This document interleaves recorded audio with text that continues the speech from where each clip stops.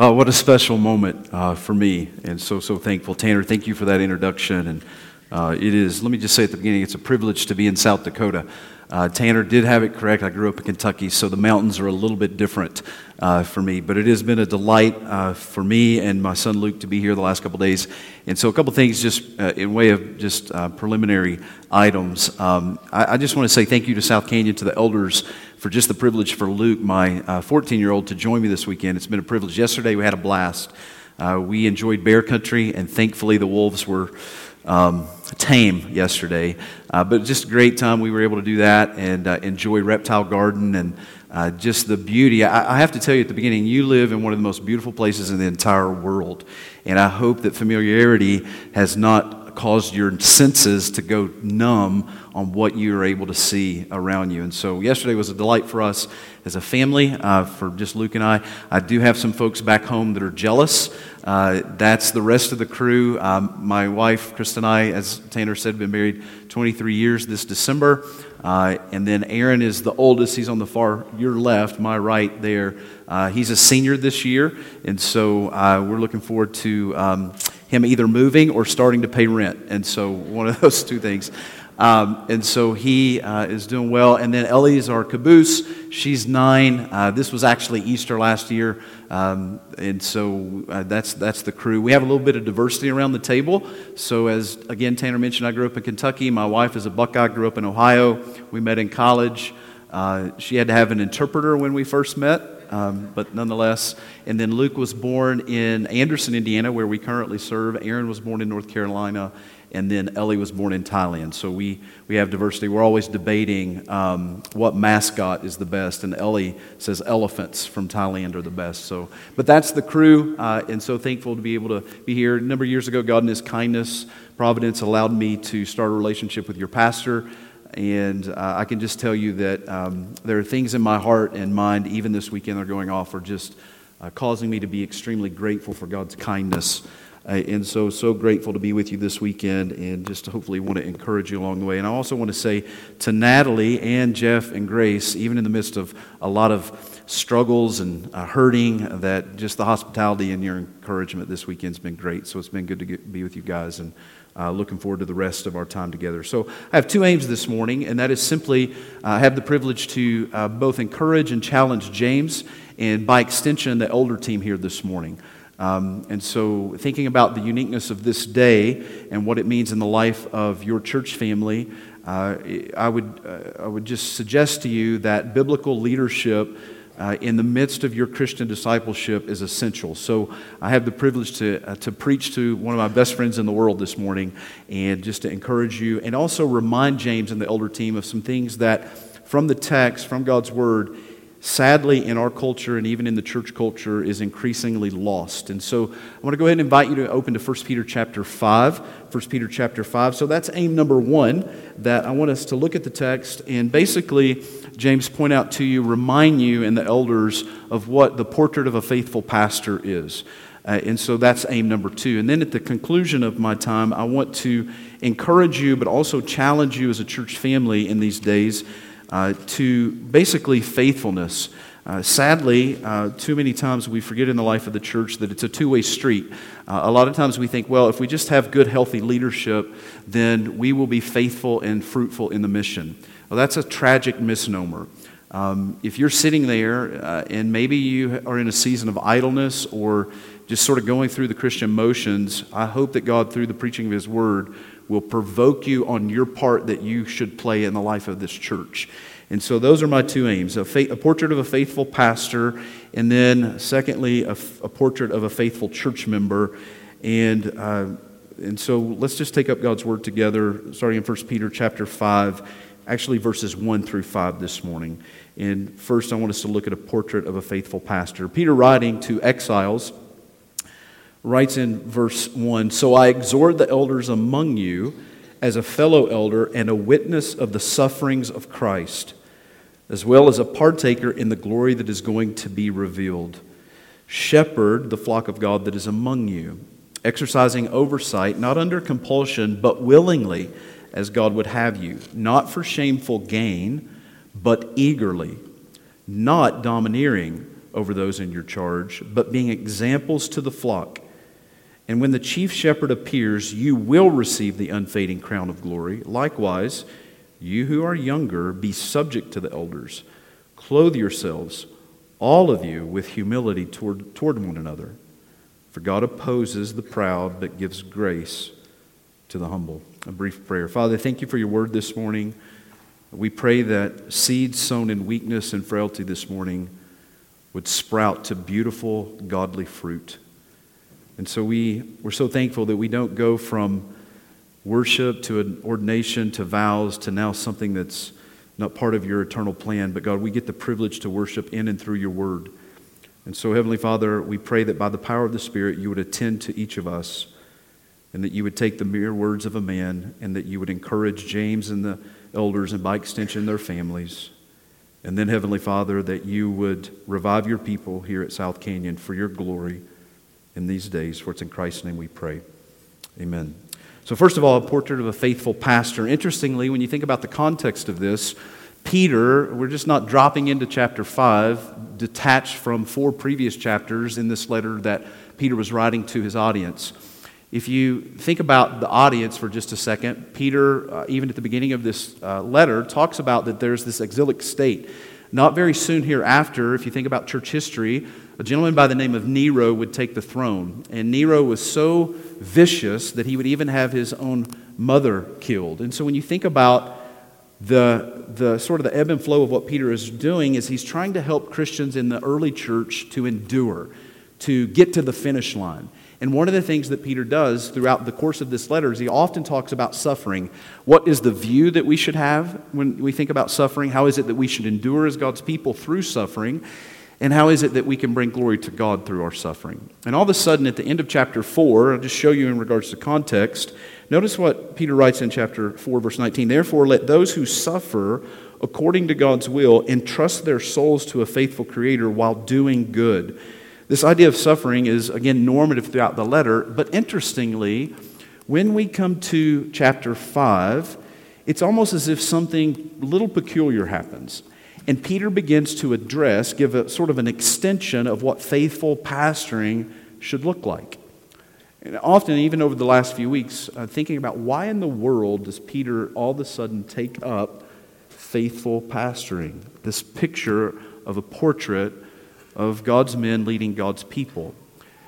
Now, if I were to ask you the question, in the middle of sorrow and struggle and suffering, what are some things that you would need, right? By the way, how many of you know that the Christian life is not immune to sorrow? You can respond, right?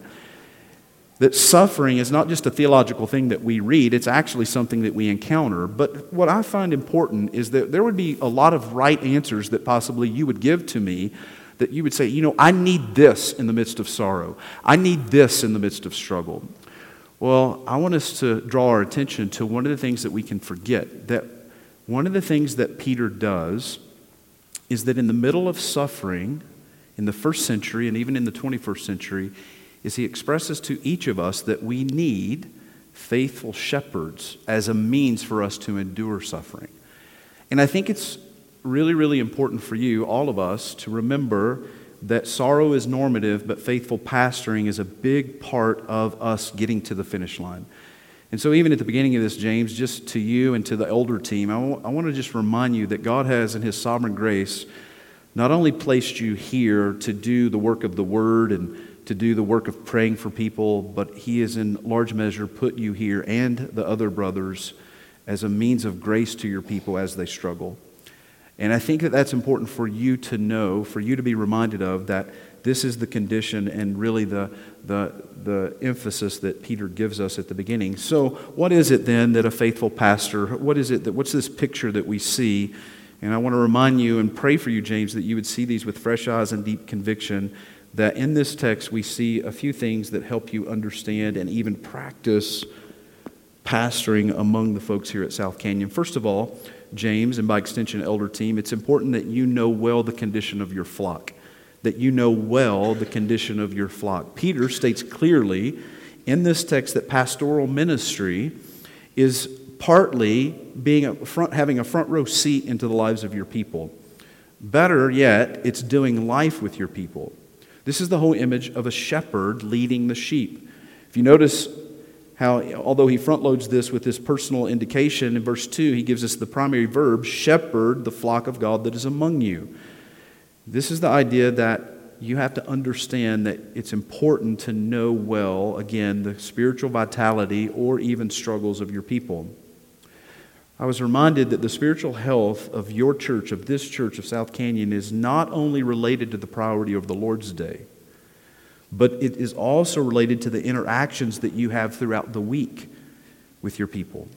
You see, healthy sheep are not just well fed, they are well known. And this is important. It's all too common when you think about larger church life, specifically in America or the West. It is all too common for pastors to seek to prepare great sermons. They work at planning and reviewing the Sunday gatherings. They develop discipleship programs. They manage ministry events. And then they miss the power of shepherding people. I was reminded also this week of the censure that was offered by the prophet Ezekiel in chapter 34. Prophet Ezekiel censures the shepherds of Israel in his day. And basically, it was a note on that they were derelict in their duty on two fronts. First of all, they neglected feeding the sheep. And then secondly, they did not care for the sheep. They cared for themselves. Well, by thinking through that, caring for the sheep, that censure that was offered centuries ago cannot be a censure that's offered to you and to the team here at South Canyon. That you need to care for your people well, and it's not just feeding them well, it's knowing them well. So two things that I would suggest to you, even we see in the text that matters. First of all, proximity matters. It's interesting that Peter gives the instruction, shepherd the flock of God that is among you. Among you. You cannot pastor from a distance. You cannot elder from a distance. You cannot lead the sheep if they do not know your voice, if they don't recognize your stature, and if they cannot reflexively follow you as you follow Christ. Don't allow the convenience of more disciples and more leaders to create distance between you and your people. See it as a privilege that proximity matters. Secondly, so shepherd the people among you. Secondly, a plurality matters. One of the things that just thinking about this season of life for you, and even the privilege this morning to pray with some of the elders in your office, I am so thrilled that just in a brief observation in South Canyon, I would just say to you is that it is a beautiful thing for godly men to serve in the office of elder pastor, to don the towel of servant leadership, and to care for you. And one of the ways that you can know well the condition of your flock is you do that through partnership with other men. And so it's a blessing to see that, James, you don't have to carry the mantle of spiritual leadership alone. You don't have to bear the weight of knowing your flock alone. And so I would suggest to you that by God's grace, over time, develop a deep camaraderie with these brothers, with this elder team.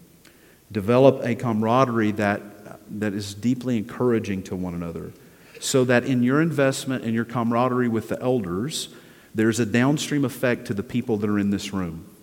That the downstream effect is that because of the glory of Christ and because of the renown of Jesus and because of the calling of pastoral ministry, that there is a deep brotherhood that can seek to maximize and even multiply pastoral care among God's people here. So a plurality matters. And my hope is that in the rhythm of your eldership here at South Canyon, that you would see that you are to give attention to the health of your people. Too often, James, and even by extension the other elders, even in this recovery over the last 2 decades of a plurality of elders within our churches, I'm afraid that we're missing something. So often, elders think that this is simply for personal accountability. There's more of us. And it's not wrong. Elders should be accountable to the Scriptures and to one another and to the church. But understand that a plurality of elders is not just for accountability. It's for the proper care of the flock. And so this is important to remember. So first of all, know well the condition of your flock. Shepherd the sheep among you for God's glory. Secondly, the second picture that we see, or part of the portrait, is that a faithful pastor leads his people with glad-hearted assertiveness. So notice the thought as Peter begins to give us this picture of shepherding. He says, shepherd the flock of God that is among you, exercising oversight. You see, pastoral ministry is not only relational, but it's also directional. In other words, there is more to pastoring than knowing the condition of your people. You and the other men must lead your people toward Christ. Godly leadership is deliberate and directional. This is why Peter, I think, helps this image take more shape by saying, okay, there's something that you have to assert in this shepherding image, in this shepherding passion that you have. And that is that you want to have glad-hearted of assertiveness. You see, by its very nature, biblical leadership should be decisive. So, James, you along with the other elders are not backseat drivers in the life of South Canyon. God's people need God's men to lead them. And so I would suggest that you have to be thoughtful and careful that your view of polity and unity doesn't paralyze you from purposefully leading your people. This is important. By the very nature, interestingly, even the word that's chosen, oversight, by the very word that's used here, Peter is giving the indication that you are to lead. This is the very nature of your office. In some limited way, you and the elder team have been given authority. It is limited. It's not to be abused, but it's given. It's a stewardship. And you should lead your people into the glories of Christ, downward into the splendor of His Word, and you should lead your people outward on mission. Don't abuse your authority, but don't be ashamed of it either. This is exercising oversight. This is important. So, first of all, you need to know well the condition of your flock. Secondly, you need to lead with glad-hearted assertiveness. And then in the midst of that, you need to know that there are some peculiar dangers. Peter lists 3 negatives now in the text that act as warnings to pastoral leadership. If you notice, he says, not under compulsion, but willingly as God would have you. Not for shameful gain, but eagerly. Not domineering over those in your charge, but being examples to the flock. So in this, we see that Peter moves from this positive side of pastoral leadership now to the negative or the warnings that are offered that you should take note of. And so the first one is simply this. There is a danger of losing the joy of serving. This is what Peter notes. Not under compulsion, but willingly. Now, we all know that as a Christian, and even in leadership, that duty and resolve should be part of our tool belt, right? That we don't lose that sense of duty and responsibility. We shouldn't. But there is a danger of going through the motions in pastoral ministry, of simply losing the joy of serving Christ and His people. So I would suggest for you and for all of the elders to regularly check your emotions, check your motives often, and don't allow the wear and tear of ministry to rob you of the joy of serving Christ. David Helm has recently said this. He said, men who serve only from a sense of duty will not have the requisite of love necessary for God's people to flourish.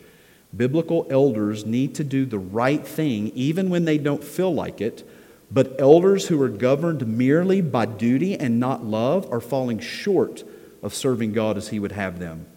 We must grow in our love for God's people, especially those whom we find unlovely. Remember, James, it is sheer joy to lead the bride to the bridegroom every week. It is sheer joy. So first of all, don't lose the joy of serving, Peter would note. Secondly, another peculiar danger is the danger of loving the benefits of serving more than the progress of your people. Notice what he says. He says, not for shameful gain, but eagerly. Loving the benefits more than loving the progress of your people. It's a danger. You see, pastoral greed is shameful. This is what Peter says. And motives do matter in ministry, and money has the power to ruin the best of ministers. Remember this statement. A love for money and a love for pastoral ministry cannot coexist. Now, on a personal note, I know you, and I know over the years that you are a generous person, and you model this generosity in your own discipleship. And I would just encourage you to continue to lead the way in that. And thank God. But know there is a peculiar danger for pastoral ministry that you must be on guard against. and to South Canyon by way of extension, let me just suggest to you that simply being poor as a pastor doesn't mean someone is more faithful.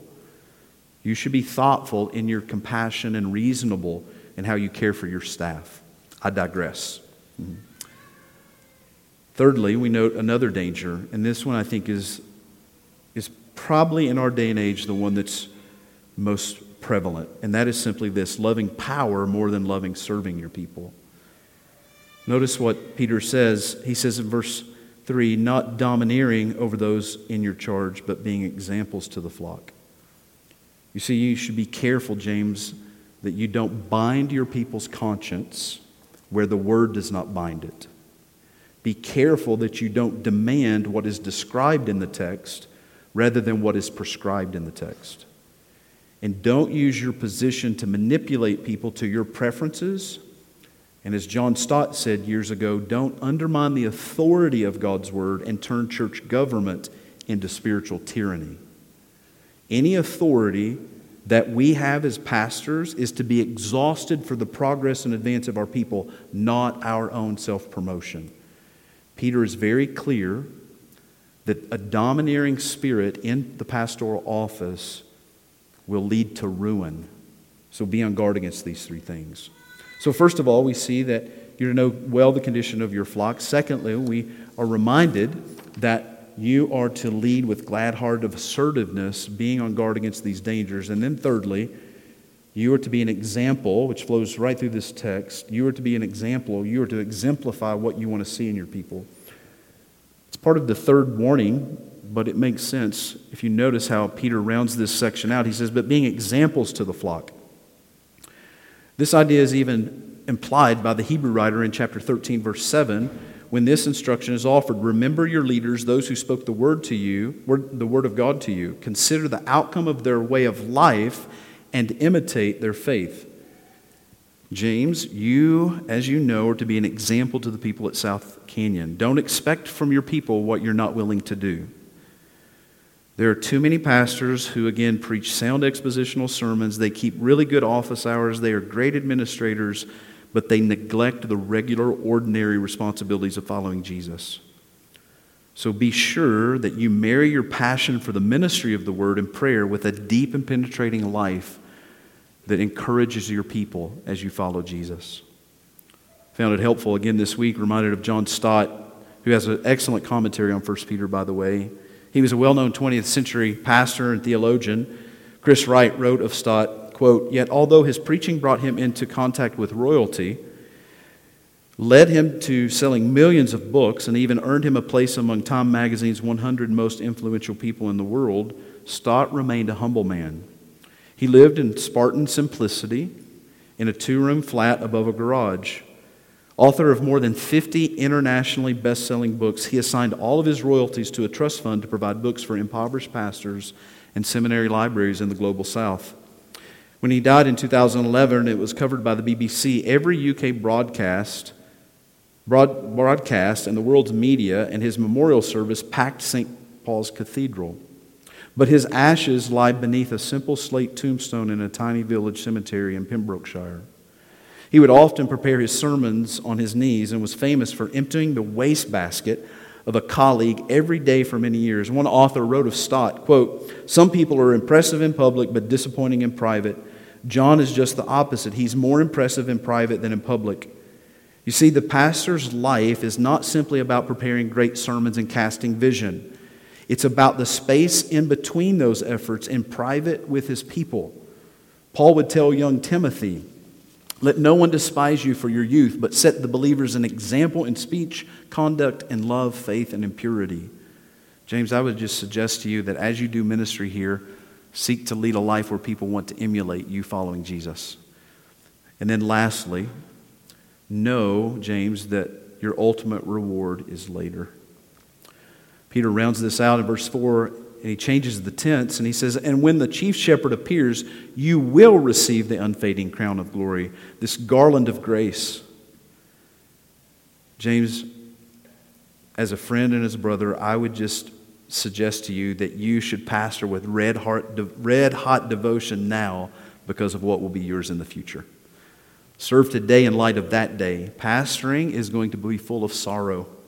We know it, right? It's full of unfulfilled dreams. It's full of relational conflict and failures. Truly, there is suffering now, but there is glory later. Keep your eyes on the coming glory and eternal rest. For one day, we will finally get to see the great shepherd. And Peter aims to lift our eyes toward that day out of the muck of this life and the glory of the new heavens and the new earth, where we will finally and forever be with our Redeemer. He wants us to raise our heads with passionate expectation of the end of all things here and the eternal bliss of what is to come. My prayer for you is that you would soar in your service now because of the Savior's promise of a later rest. And so I would suggest that this is the portrait, partially, of a faithful pastor. But that's only one part of the story. South Canyon, I would suggest to you that you have a major part to play in this ministry. So what's the portrait of a faithful church member? Notice how Peter continues. He says, likewise, he changes focus. Likewise, you who are younger, be subject to the elders. Clothe yourselves, all of you, with humility toward one another, for God opposes the proud but gives grace to the humble. It's this continuation of not only does Peter begin to help us understand what the portrait of a faithful pastor is, but he begins to help us understand what is it in the life and the rhythm of the church that's also important. That you, as God's people, right here in South Canyon, have a major part to play in the health and well-being of both your leaders and your church. Too many people think that the church is like a tour bus. They think, well, if we just have a staff and we have leaders, then it's going to be fruitful and effective. And we sort of think, well, it's the staff and the elders, they're the bus drivers, and I'm just going to casually get on the bus, and they're going to drive us through the city, and we're going to enjoy the sights. Too many people sit in comfortable convenience today and have forgotten that they have a role to play in the effectiveness and the health of their church. That you have both a character to develop and you have a responsibility to fulfill. The local church, I would suggest to you, is not a tour bus, it's a symphony. And it's a symphony where you should play your part. You should play your part. And as you take ownership in that mission, what are some things that are important for you to consider? Well, let me offer you 6 considerations in closing for you to consider to help you play your part in the story that God is writing at South Canyon. Number 1, I would suggest from 1 Peter, the text that we've read, is that you should respect godly authority. Now, obviously, Peter is recognizing generational diversity in verse 5. Likewise, you who are younger, be subject to the elders. So we see that in his recognition of generational diversity in the life of the church, that he's teaching younger believers a posture that they should have towards leadership, and that is respect. But elsewhere, like in in Hebrews, the writer would talk about that there is to be a glad-hearted obedience from God's people as you follow God's leaders, Hebrews chapter 13. That within the life of the congregation, there should be respect towards biblical leadership. We understand that this is important. However, respect for this authority is vanishing in our culture, and sadly, the church at large is not very far behind. My prayer this week is that it would not vanish at South Canyon. And my other prayer is that if you don't have it, that you would get it. That's my prayer for you. So, respect godly authority. Secondly, cultivate humility as your trademark contribution. Notice what he says. This is the overriding characteristic. Likewise, you who are younger, be subject to the elders. And interesting, clothe yourselves, all of you, with humility.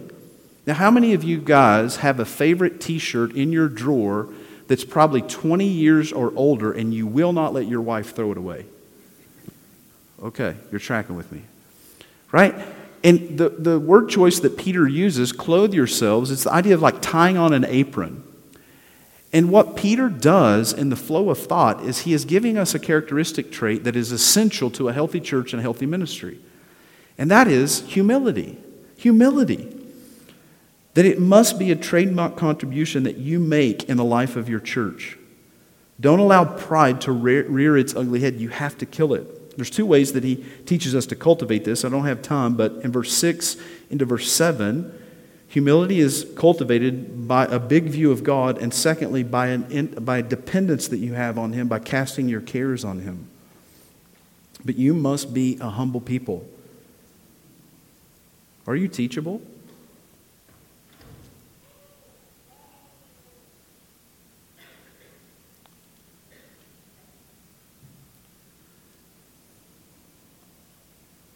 Do you love your preferences more than His kingdom?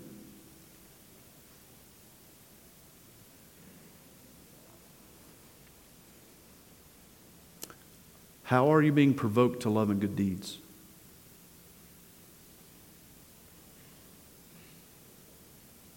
Do you recognize yourself as a sinner saved by grace? Do you long for more of Christ? Do you truly depend on Him? Do you cast your cares on Him? Do you see Him as big, great, grand? Are you humble? Pride wrecks ministries. It wrecks churches. Peter even teaches us, if you want the active opposition of God in your life and in your church, then allow pride to rule the day. If you want more grace in your life, then bow before the humble, almighty hand of God and receive grace upon grace upon grace. Are you humble? Thirdly, take ownership in the Great Commission. Respect authority, cultivate humility, take ownership in the Great Commission. Your staff, your pastors are not the only disciplers in the life of the church. By God's grace, you have been equipped, you have a story, and you have responsibility. To use another image, too often we think that the church is a cruise ship. I would suggest to you that the church is a battleship. Are you fulfilling your role? Take ownership in the Great Commission. Number 4, think carefully, and this is important, think carefully about your expectations of your staff and of your pastors. Allow James and Natalie and the kids to be Christians first. Don't simply think in terms of professional employees when you think of James and your staff. Think of Christians who need God's grace, who struggle along the way. Be supportive and encouraging. Just as you need encouragement, they need encouragement. Be careful about your expectations. Fifthly, be present and fully engaged. Hebrews chapter 10, I'm not going to read it, you can go, it's homework. That whole passage talks about the believer as a follow-up to his new identity in Christ, your response. That you basically are to be present and engaged in the life of your church, the one another's. Instead of asleep or absent, I would say sing. I mean sing, serve, sacrifice, give, go, and then do it again. Then do it again. And then lastly, be prayerful. One of the things that Paul asked the church at Colossae to do for him is to pray for him, that a door would be opened in the proclamation of the gospel.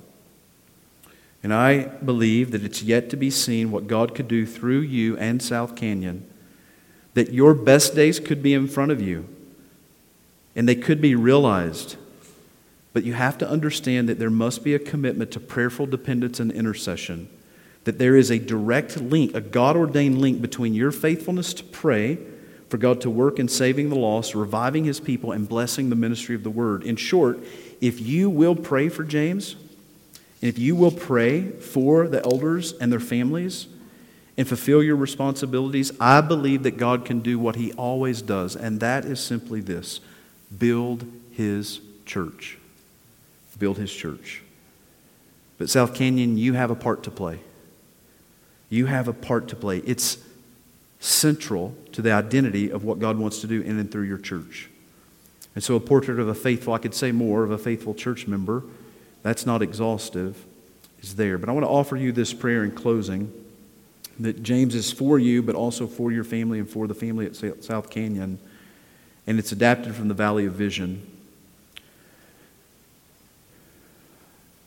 So let's just pray these words together. O Lord, let not James's ministry be approved only by men or merely win the esteem and affections of people, but do the work of grace in the hearts of the people at South Canyon. Call in thy elect, seal and edify the regenerate ones, and command eternal blessings on their souls. Save James from self-opinion and self-seeking. Water the hearts of those who hear your word, that seed sown in weakness may be raised in power. Cause James and those that hear him to behold thee here in the light of special faith, and hereafter in the blaze of endless glory. Make James's every sermon a means of grace to himself, and help him to experience the power of your dying love. For your blood is balm, your presence bliss, your smile heaven, your cross the place where truth and mercy meet. Look upon the doubts and discouragements of James's ministry and keep him from self-importance. Stay with the people of South Canyon, and may your presence be their portion, along with James, Natalie, Jeff, Grant, Grace, and Gabe. And, O Lord of power and grace, all hearts are in your hands, all events at your disposal. Set the seal of your almighty will upon James's ministry. Heavenly Father, thank you for my friend and for his family. And thank you for the joy of allowing me to share in this small part of this day. And my prayer is that you would awaken the folks at South Canyon for your glory and for the renown of your Son. By your grace and for your glory, we commit this time to you. And our prayer again is simply this, that you would take seed sown in weakness and you would bring beautiful, glorious fruit, that more and more people would ascribe worship and worth to the Lord Jesus, and that you alone would be honored. Not to us, O Lord, not to us, but to your name alone we give glory. For it's in Christ's name we pray. Amen. Amen.